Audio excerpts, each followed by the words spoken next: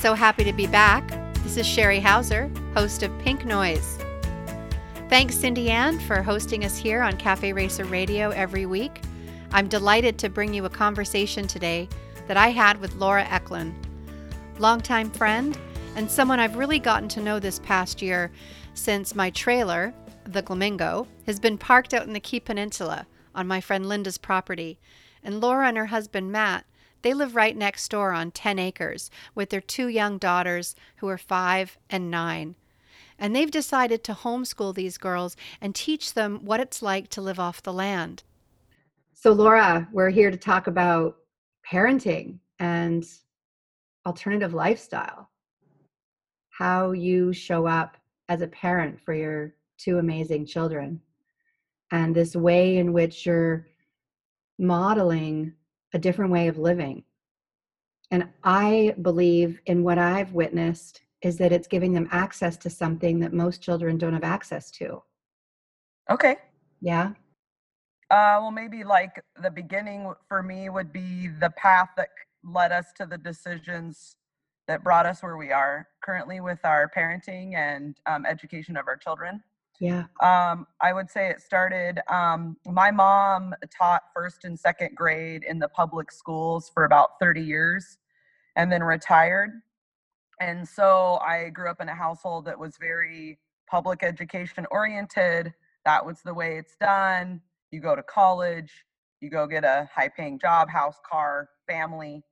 And it was very linear that way. And so I was on that trajectory.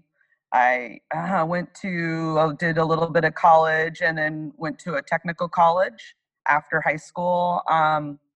Married Matt. We were married 8 years, had our first child, then had our second child. We were living in a residential suburb, working our full-time jobs, looking at putting our kids, starting to look at putting Sienna in school.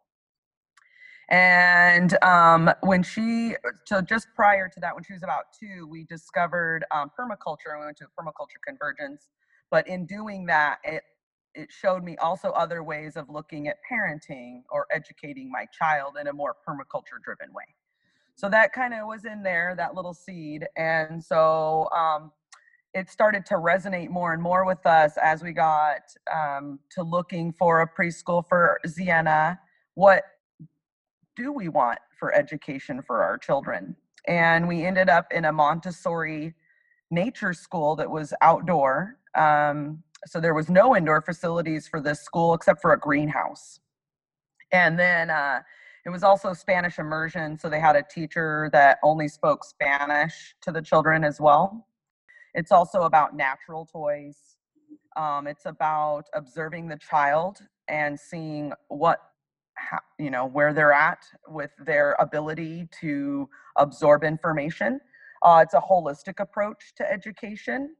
So, it's just, it seemed more in alignment with our values as wanting to be more holistic people.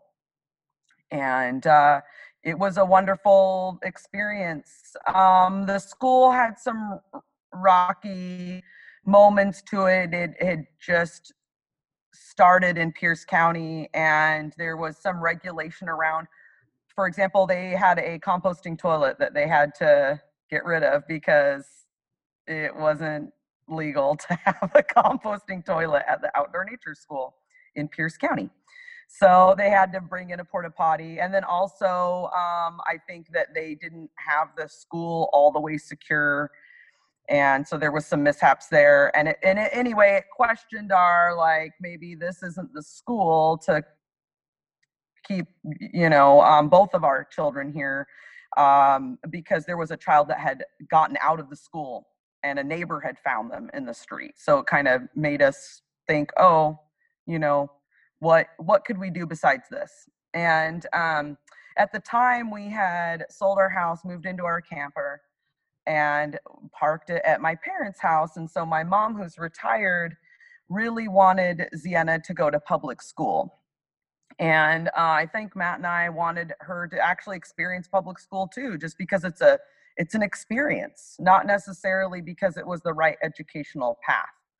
And she did. And we could, it was a really good thing because it made us all look at what is public education, what does it offer, and how is it right or wrong for our family.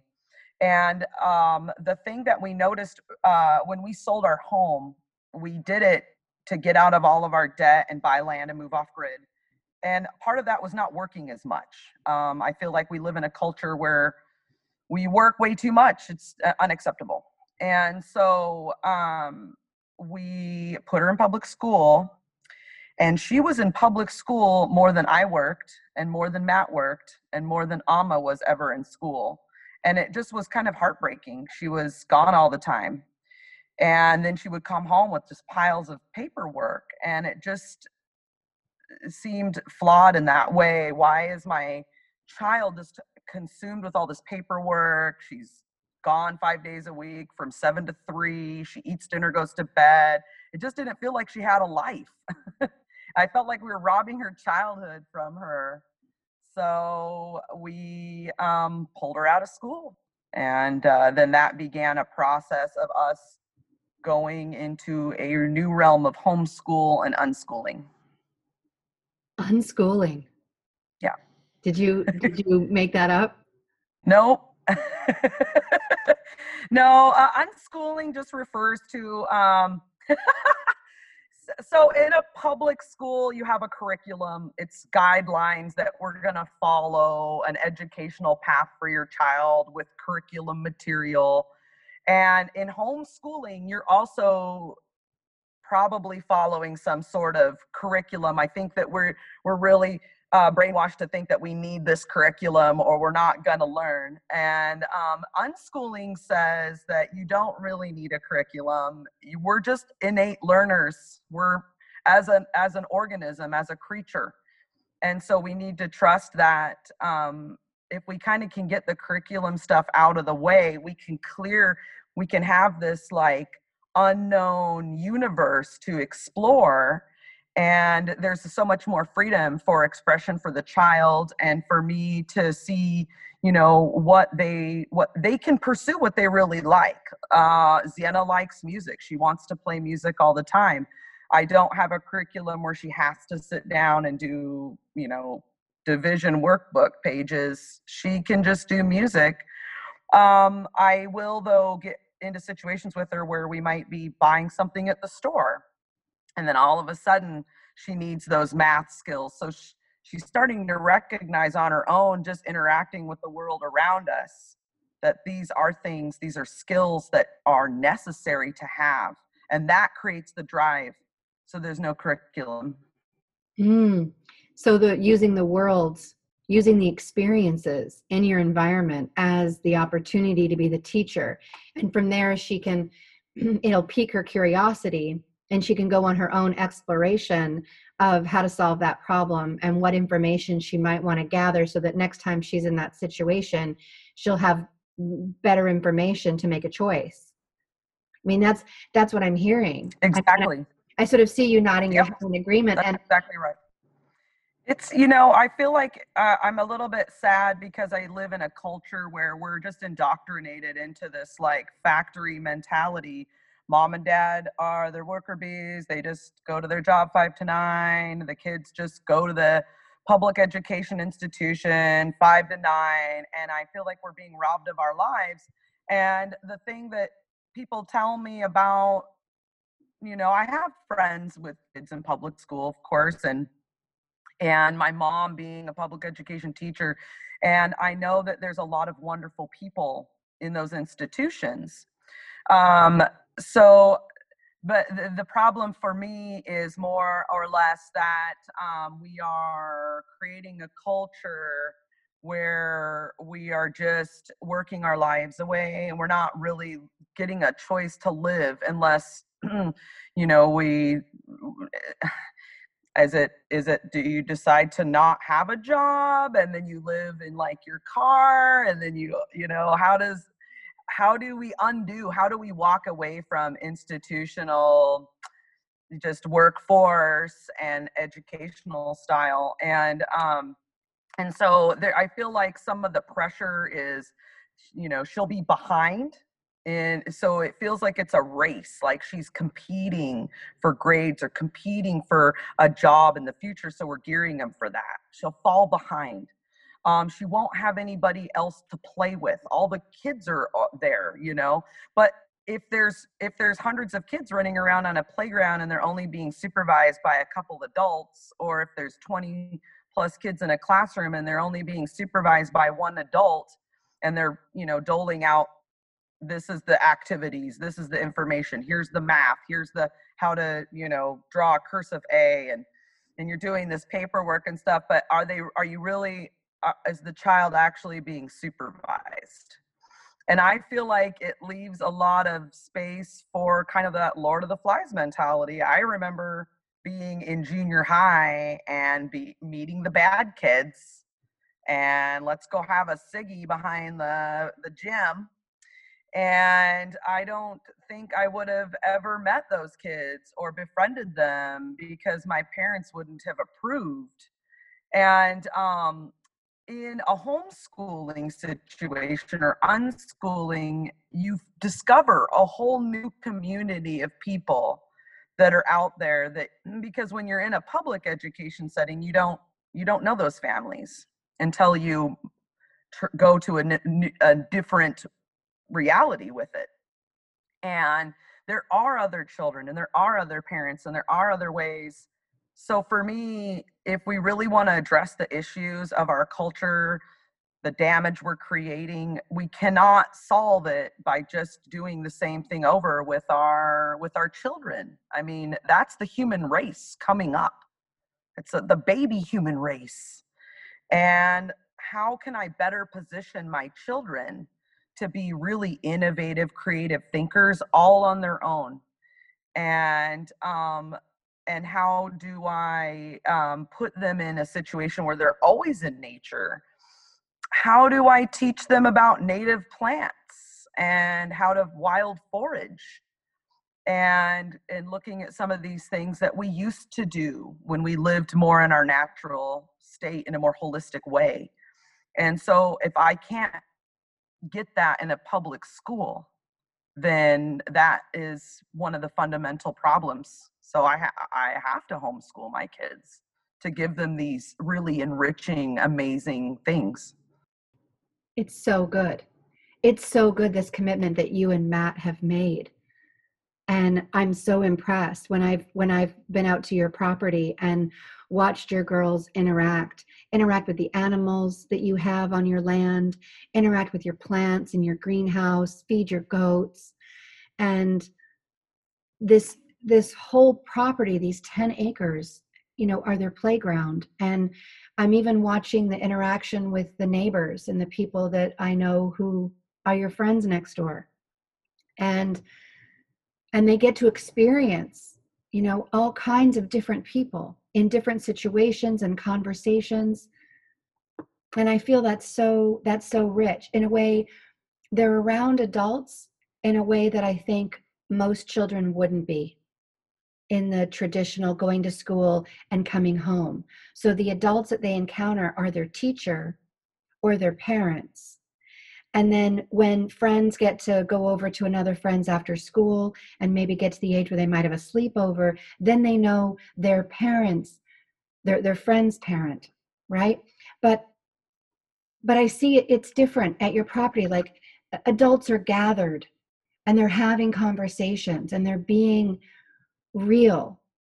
They're being their genuine, authentic selves, and they're having whatever conversation they're having, and your kids are around that experience. And so, and they're interacting with them in ways that it doesn't feel like there's a hierarchy.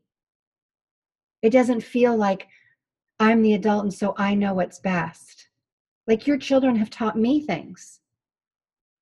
I've actually learned from them. Well, I'm really glad that you brought that up, because that's something else that I want to touch on that, and I'm not going to talk about permaculture here, but I am going to mention it because in the permaculture course that I took, there's a section where we talk about decolonization.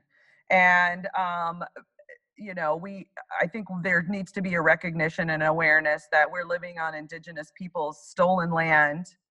And to decolonize means to acknowledge that, and then how do we remedy that? And so something that unschooling or even your parenting style can talk about, and what came up in this permaculture course, was that colonization starts in the family home structure, because parents rule the house and the kids do as I say. And so right there, you're creating that structure.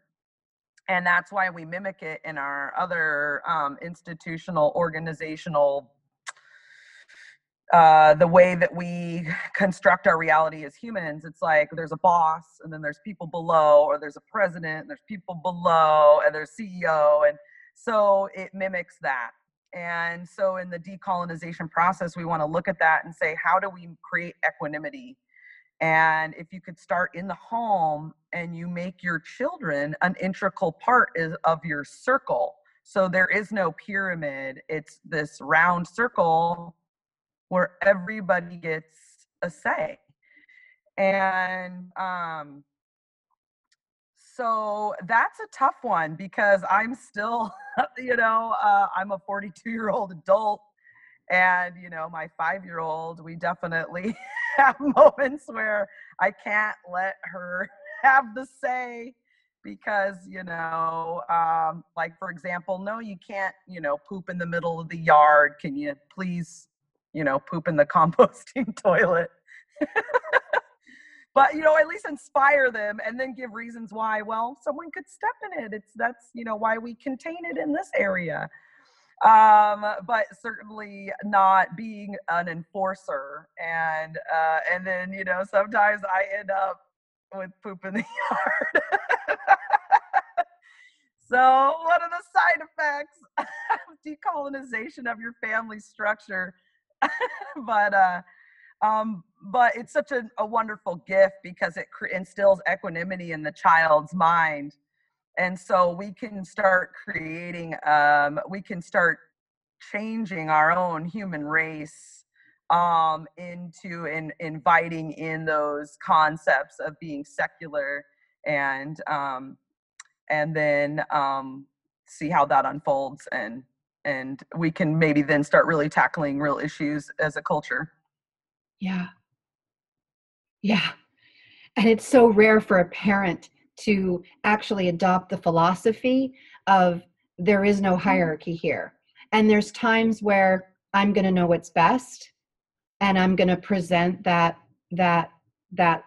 argument, that storyline, like I'm going to lay out the facts for you, child, to see why it is that we're going to do something this way.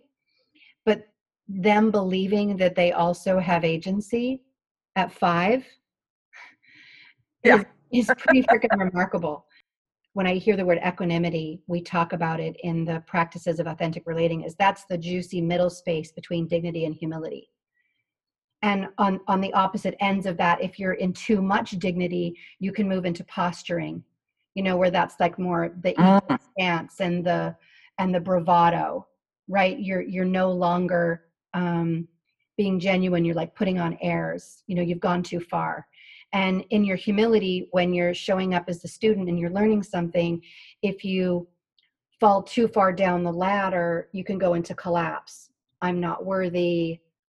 I'm not enough. I'm stupid. What am I doing here? That's like a collapsed kind of mentality. And the practice of authentic relating has a goal of keeping everyone in equanimity, this dance between dignity and humility. And what was so rich is being open to this practice. And I received so many lessons, like one really big one that I shared in a previous episode, so I won't say it again, but just, it's so beautiful.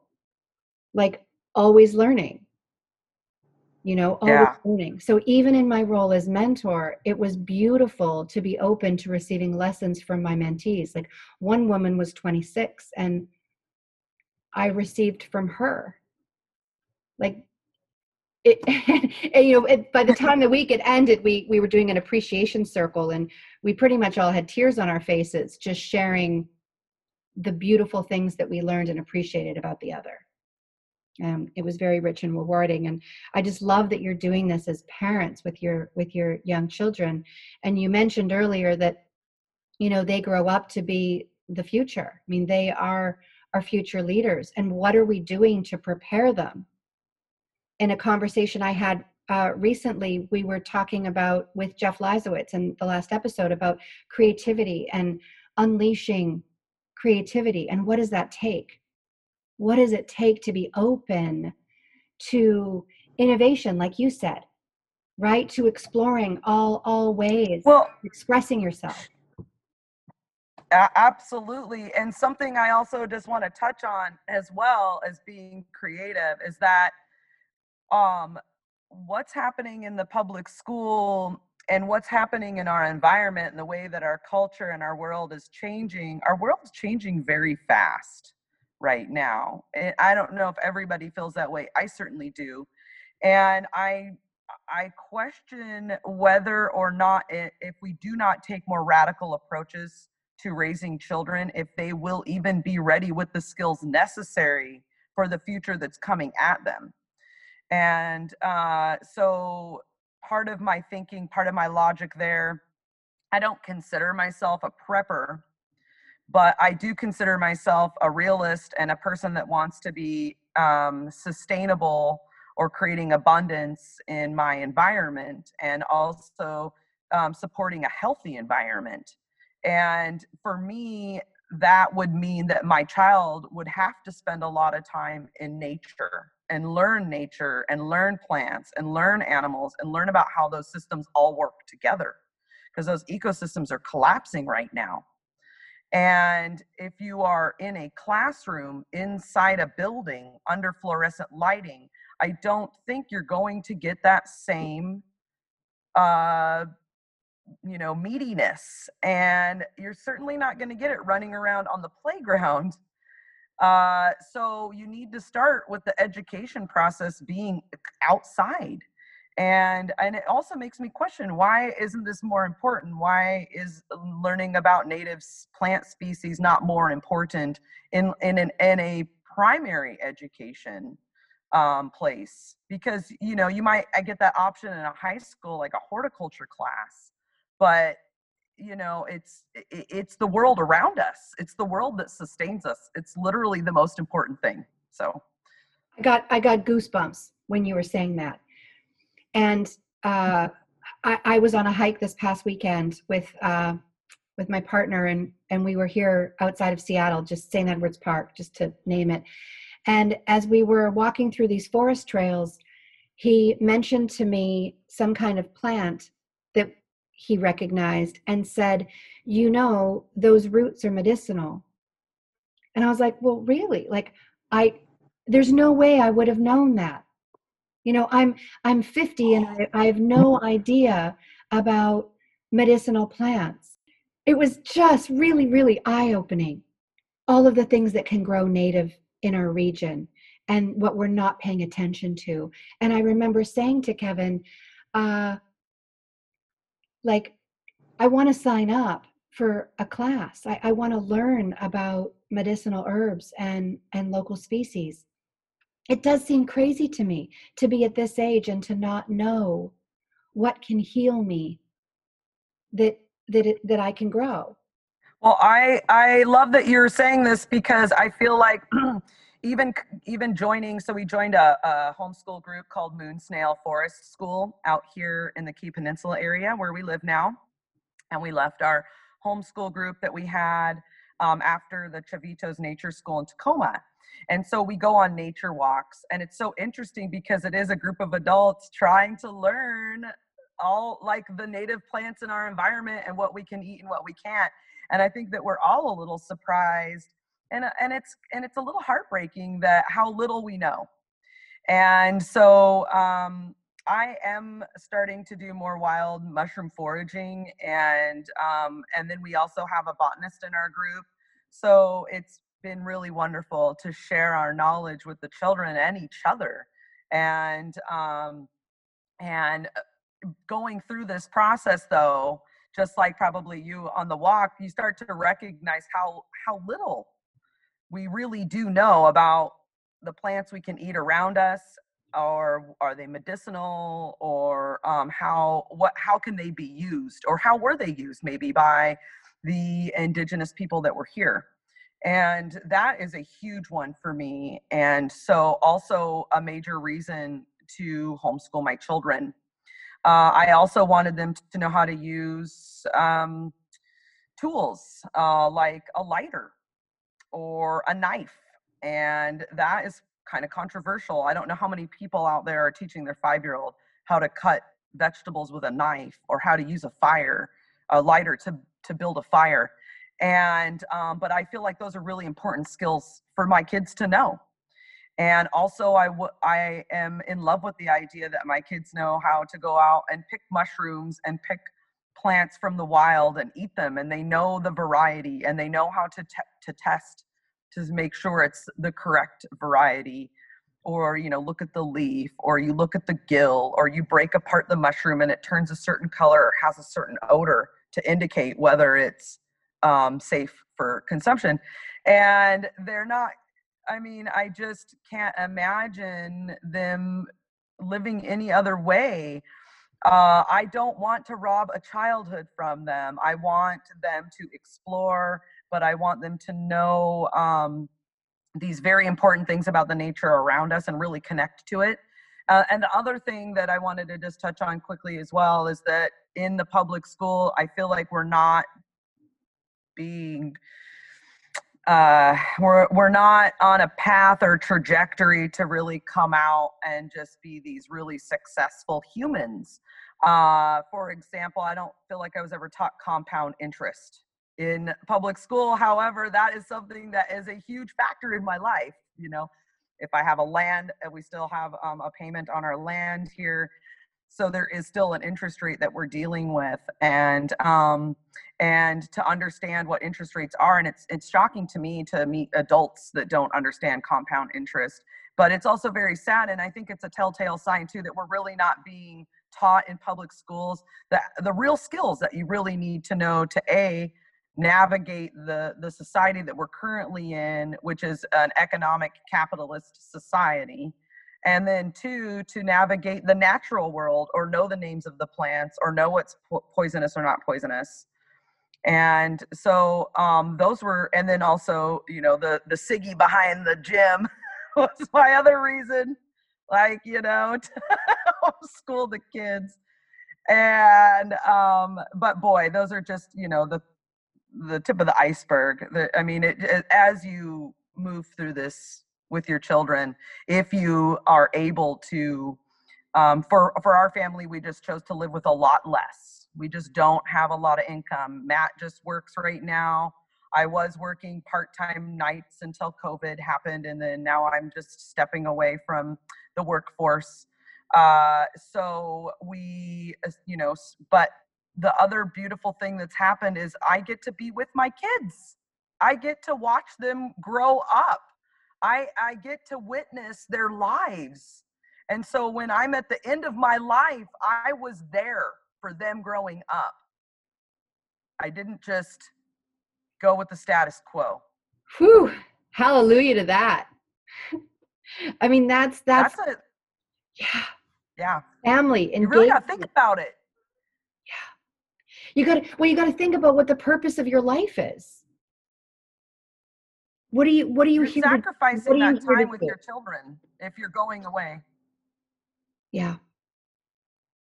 Yeah.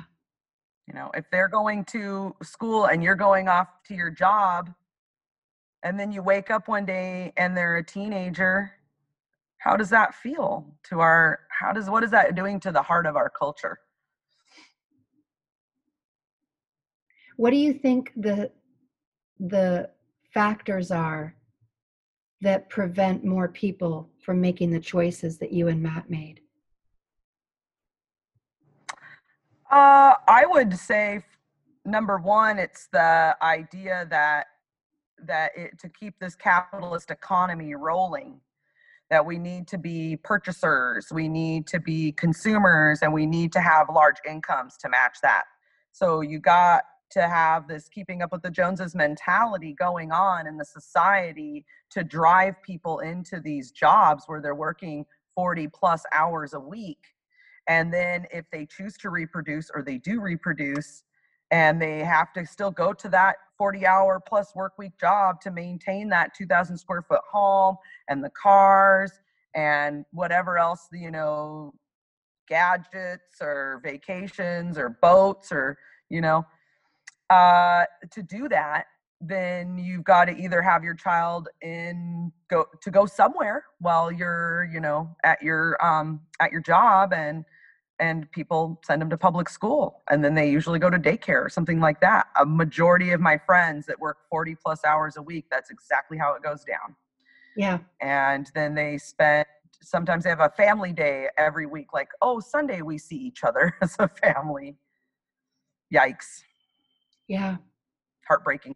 What I think I get about you now from hearing more of this story and feeling your passion around it, and I'm going to make a bit of an assumption, so let me check this out with you.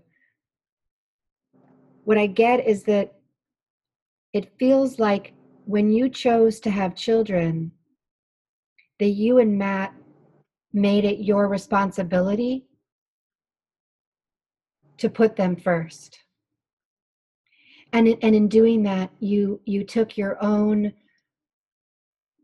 like ego or whatever success meant in the society that you live in, whatever equals success. If success is like having a good enough job that you buy a house to buy stuff and things, as you've talked about the consumeristic mentality. And in putting your children first, you're saying, what gifts can I give them? How can I show them how to be in the world? And so you're making that your focus. And so your success is derived by their preparedness to live their best life. And one of the greatest thrills I have in being invited to produce this radio show for Cindy Ann on Cafe Racer Radio is to bring on people who are following the thread of aliveness in their life. And to really talk about what it is that your life is about, and why is your life about that.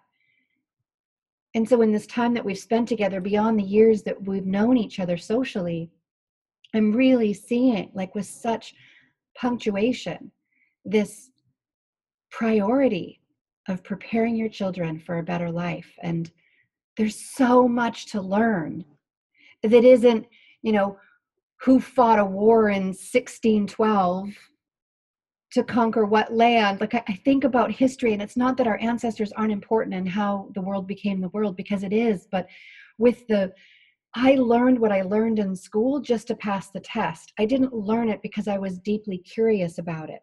It didn't stay with me. I just learned it to pass the test. And where is it now? Poof, it's all gone. Right. So did you really learn, or did you just get really good at memorization? Because I got really good at memorization too. Short-term memory, you lock it in there for a sec, you fill out the bubbles, you're not really learning. And what I feel like I'm seeing through COVID is people are now with their kids, and they're recognizing that they have not spent a lot of time around their kids, and it's a struggle as a family. And I just don't have that struggle, because I want to be with my children. I love them so much. I can't imagine. I'm sure there's other mothers, when that child turns 5 and you're supposed to send them off on a bus to full-time kindergarten school, and there's something inside you saying, this feels wrong. They're so little. They should just be playing with their toys and spending time with me. This just doesn't feel right. And why aren't we listening to that voice inside that's telling you? I know I had that voice so little at 5. And so it's just disappointing that we're not listening to our instinctual heart in that way. I really feel that. I feel so tender hearing that. Like I just put my hands on my own heart. And I think, why don't we trust our intuition more? Why is it that we let the pattern of generations dictate what's right for me now? You know, people have to be willing to break out of that cycle, to trust their gut and say, there's a different way, and I'm willing to be wrong. I'm willing to risk, to try a different way and to see how it feels. And that's what it takes. I mean, that is the choice that people make when they are in a relationship that isn't serving their highest and best good. They have to choose to leave it. They have to choose to leave the thing they know to be in the unknown. You have to be willing to walk away and risk a different thing. But in order to be that person, where does that muscle come from? That trust muscle. Like you have to have some kind You of have to trust fall. You have to trust fall. Yeah. Well, if you could imagine your life, if you're driving off to a cubicle and you're dropping your baby off with another adult and a ton of kids you don't know to get an education, you're just trusting, and you're in your cubicle doing whatever you need to do just so you can put food on the table or have that roof over your head. That is the wake-up call. Does that resonate with you in your heart? Does it feel like you're doing the right thing for you and your child? Does it feel good? And I bet you people would say no. I bet you they would say, if you're on the camping trip that Sunday, that one Sunday you got to be together as a family and you were in the woods and you were together, maybe collecting leaves or something fun, or watching your child discover a worm under a rock, and you're with them and they're with you and you're hugging each other, and you know that feels right. That feels right. Why can't it be like that every day? Why can you only have that Sundays, and then Monday through Friday you have to,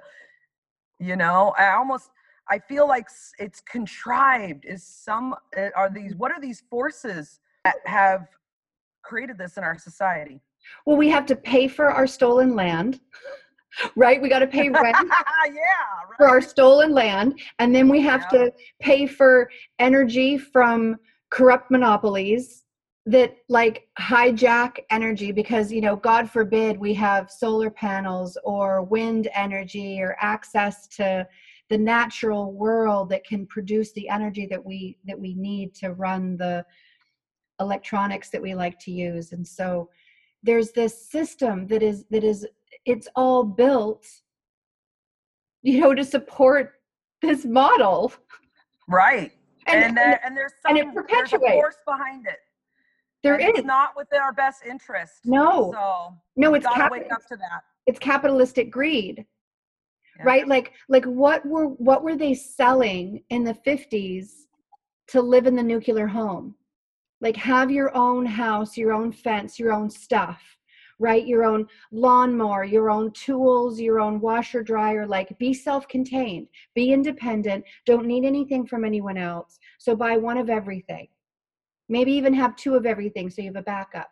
And I'm looking at cooperative communities and I'm thinking, I want a shared tool shed. The way the Finney Neighborhood Center in Seattle, there's a neighborhood that I used to run an art gallery in, and the residents of that neighborhood had access to a tool library. And I thought, yeah, I don't need to have a bandsaw and a drill gun, and like, why do I need to have all these tools myself, right? When I'm going to do a project, I go check out the tool at the tool library. Brilliant. Right? We can have a shared art space, a creator make space, shared gardens.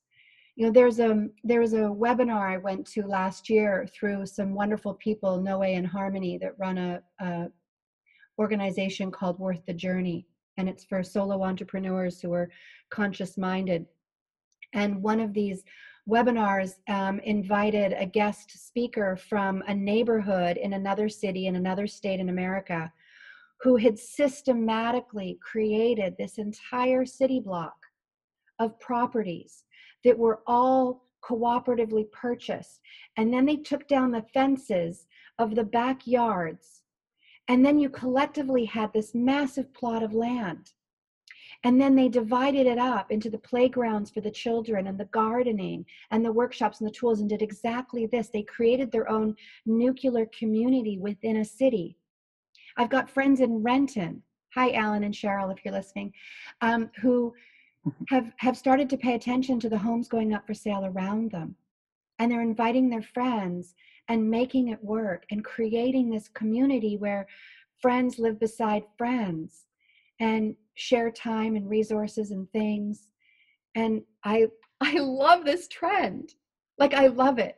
Well, that's how I met you, because our friend bought land next door to me. I know. That's how I know you. I'm so glad for that. Yeah. Yes, the intention behind collectively being in a group of people, and you're all like a family unit, right?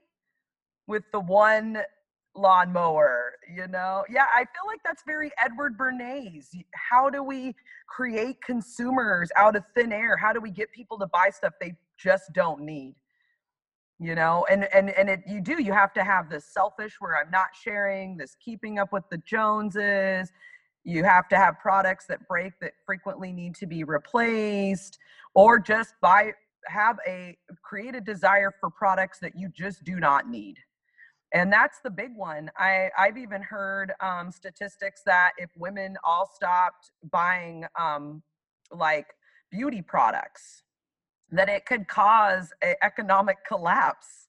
That's how dependent we are on things that we do not need. So, but waking up to the system, homeschooling, reducing your need, and it almost goes hand in hand. If you can reduce your need for the income completely, just live with less, then you free up your life. You're trading your life for stuff. You're trading your time with your kid for stuff. Stop it. Stop it. Stop it. Knock it off. Oh, I went through such a process of selling the house earlier this year and moving on to a small houseboat. And it's really not small. It's actually a very large houseboat, but it's half the size of my house, the house I bought with my ex-husband. And getting rid of my things, because my things were stories. They were attachments to memories and places and artists and flea markets and garage sales and stories of trips and events all tied into these things, and leaving half of them behind. You know, it was a Herculean effort at the time, but the sense of freedom now, and I want more. Like, I want less. Like, I want more of needing less. And when you talk about beauty products, you know, there's this theory I've had for some time, like, what would happen, especially for women, if from the neck down, all the hair that our body grew was perfect, just as it was, but we shaved our heads? And think about the products that we wouldn't need if we were all bald. That says the woman with pink hair, right? Who dyes her hair. It's a long time for me. I love getting, I'm a stilt walker sometimes in my life, and I have a costume, variety of costumes and makeup, and it's very fun. It's so fun to play that way. But I slowly embraced a different lifestyle as I moved off grid, and we started this intentional community. We live in a tiny home, and I just felt like I wanted to present in my authentic self. So to start getting out of that comfort zone, just to rewind a little bit in the subject of homeschooling, unschooling, in looking for community, it brought us to the YMCA.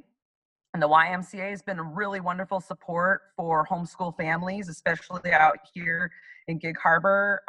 They have amazing programs. They can do PE and swim during the day, during the weekdays. It's maybe 2 or 3 days a week. But that's where the other homeschool kids are, and all their parents are there too. And it's so cool for me because I'm standing, you know, you can stay and watch your kids or you can go work out. So I sometimes like to stay, and there's other parents staying, and I'm, hey, you know, nice to meet you. And now I've just connected with another person in another homeschool situation similar to mine. And that's just been so cool. So I decided to stop shaving my armpits and my legs, or even I call them jazz hands, the hair coming down your thighs, you know, from your bathing suit area. Uh-huh. And the first time I did it was so nerve-wracking because I felt like I was getting all the stares because I'm this super hairy gal at the public pool, or somewhat public, I guess. You have to maybe be a member to go, or anyway, but the more I did it, the more I would show off my authentic body. You know, I'm not doing anything to alter it at all. And it gets more liberating. And then I feel like I also can inspire other people to just, you know, I don't care if you have hairy armpits. Obviously, I'm embracing mine. And so maybe that if someone's staring at me and they're saying, oh, I don't like the way that looks, or, oh, look at that. And maybe there is somebody out there that says that person is helping take away fear for me to present that way. And it's so strange that there is a fear. I like to get in touch with that psychologically. Why am I afraid to show off my body hair? Why does it feel like I want to cover up? You know, and that's how deep that psychological reality has gotten to us, that women, adult grown women, are presenting like children if you're shaving off all your body hair. Because I promise you, there's a very small percentage of women on this planet that actually don't grow hair. Maybe it's an alopecia situation, maybe it's an ethnicity situation, but I guarantee that pretty much all mature adult women have some form of body hair. And I love it. I want to see more of it. I know that kind of got away from the education there, but I feel like I also set a good example for the kids too. That's exactly right. I was going to say, you didn't get off track at all. Like, bringing your authentic self to this conversation is exactly my request. And so being vulnerable enough to admit the areas of your life that, you know, most people wouldn't talk about, their body hair, and being willing to just say, hey, I'm showing up as my body is a perfect example for your children. And if it makes other people uncomfortable, well, that's for them to work out, right? Why does that make them uncomfortable that you're showing your natural organic body? I think they're uncomfortable because they wouldn't do it. Why? Because they have fear. So what are they actually uncomfortable about? They're uncomfortable that they can't face the fact that they're altering themselves to somehow fit in, be more acceptable, or receive more love and attention from whoever they want love and attention from. Because this is the way you do it, right? And I love that. It starts a dialogue for people. Yeah. Right there, you know, and it liberates me. Maybe it liberates them too. In any event, I just have a deep desire to be my unaltered self. And I do not want to get hung up on whether I'm accepted or not accepted because of my visual appearance. I think that it is, I don't feel like it resonates with me at all to have any concern about what their opinions are of my appearance. I just, a long time ago, I think there's a real like anarchist part of me that's like, I just don't give a crap what you think about how I look. And if, you know, why are we so caught up on that? It almost upsets me because it takes away from you being able to really get into the real internal, who that person is and their personality and the beautiful human that they are, you know, has nothing to do with how you look. That's so well said. I got a bit of a reality shock with the participants in Europe who maybe traditionally, I'm going to make a big generalization, but based on the individuals who showed up for this training, a lot of them were very natural in their appearance. No makeup, no jewelry.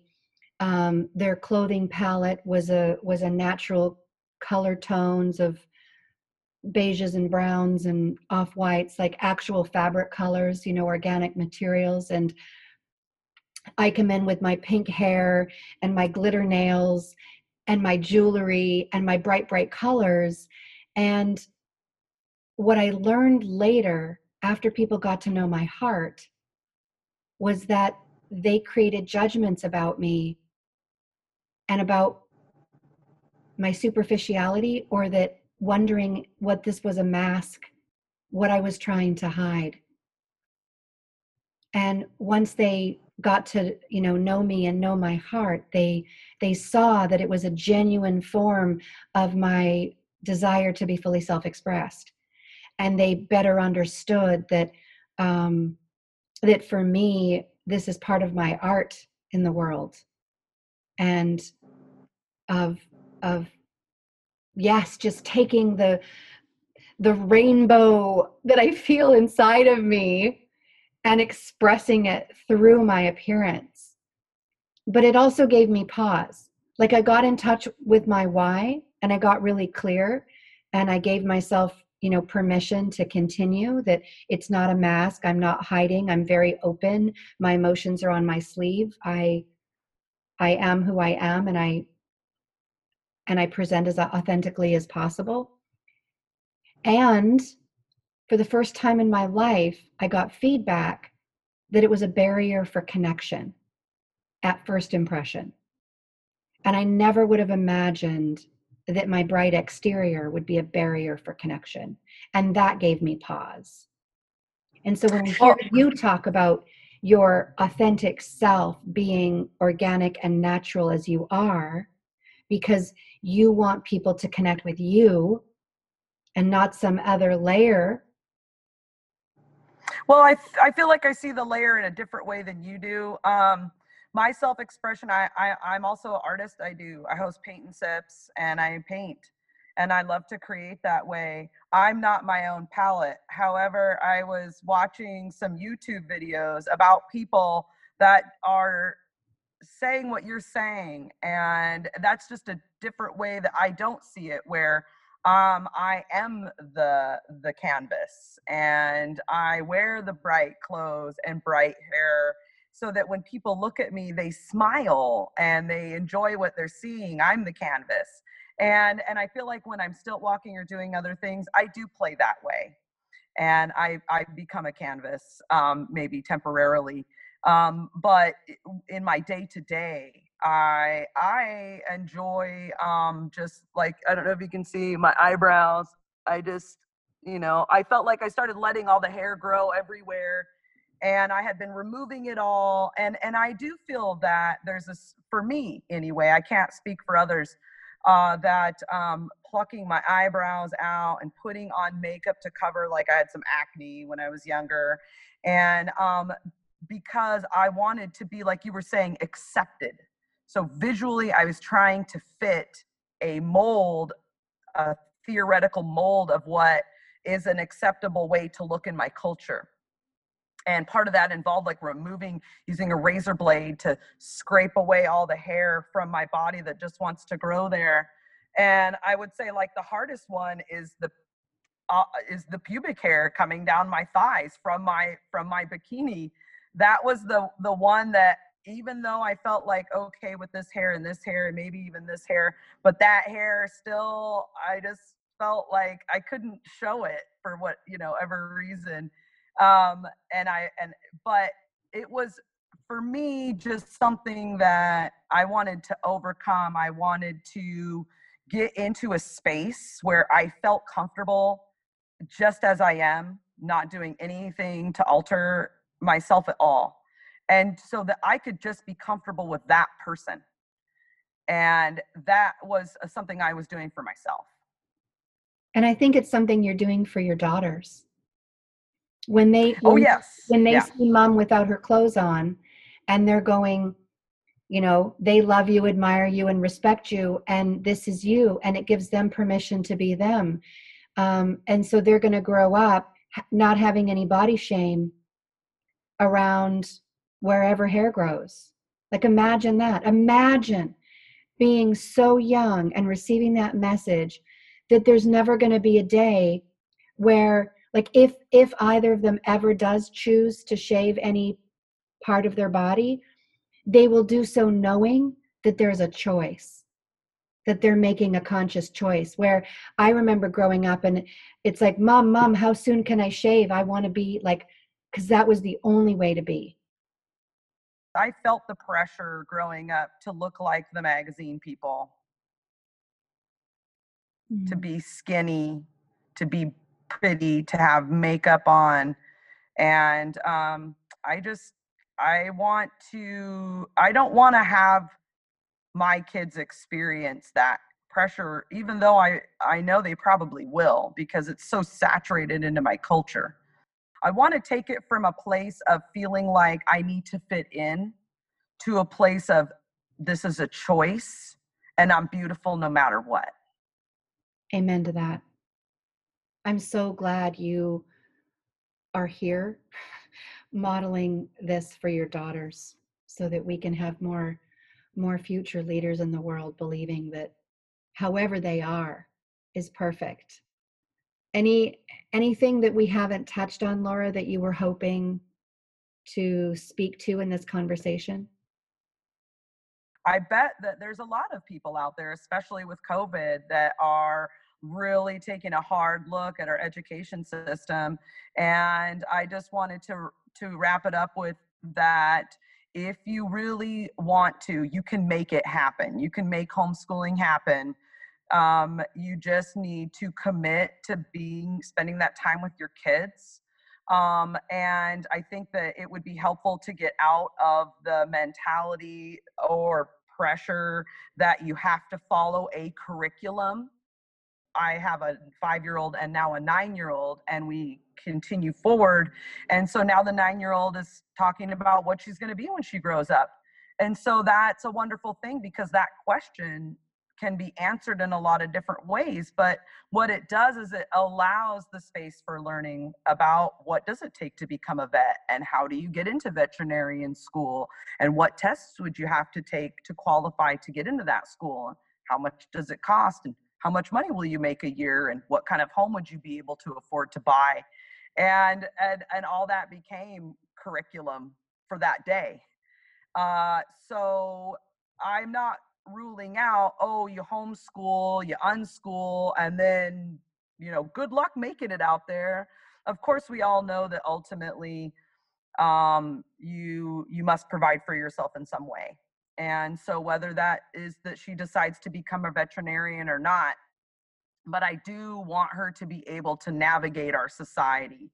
I do want her to be able to study for a GED, if that's the choice that she makes. I do want to be able to help her build her own home out here on our community and continue to be a community member out here and sharing in the tasks, if that's what she chooses.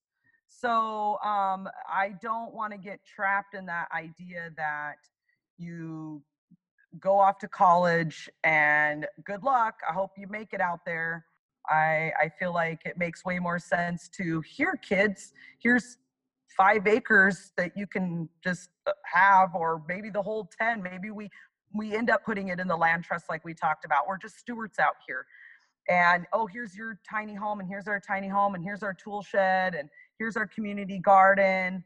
And so you have a support system, you have a roof over your head, you have food, and you have the things that you need to continue to go on and be a successful human being. So you have that foundation that you can work off of. Now I can go to veterinarian school or whatever that looks like. But I just want people to know, if they really commit and they really love their kids and they want to spend this time with them, don't get so caught up on curriculum.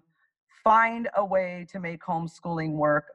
But boy, the joy and the satisfaction it's brought to my life is just amazing. And it's so beautiful. And I just love watching them and being with them and living life how I feel like it's supposed to be lived. Thanks for sharing your love, your heart, your parenting style. It's beautiful. Thanks for calling me and giving me this opportunity to share. Sherry, I love it. Thank you so much. You're welcome.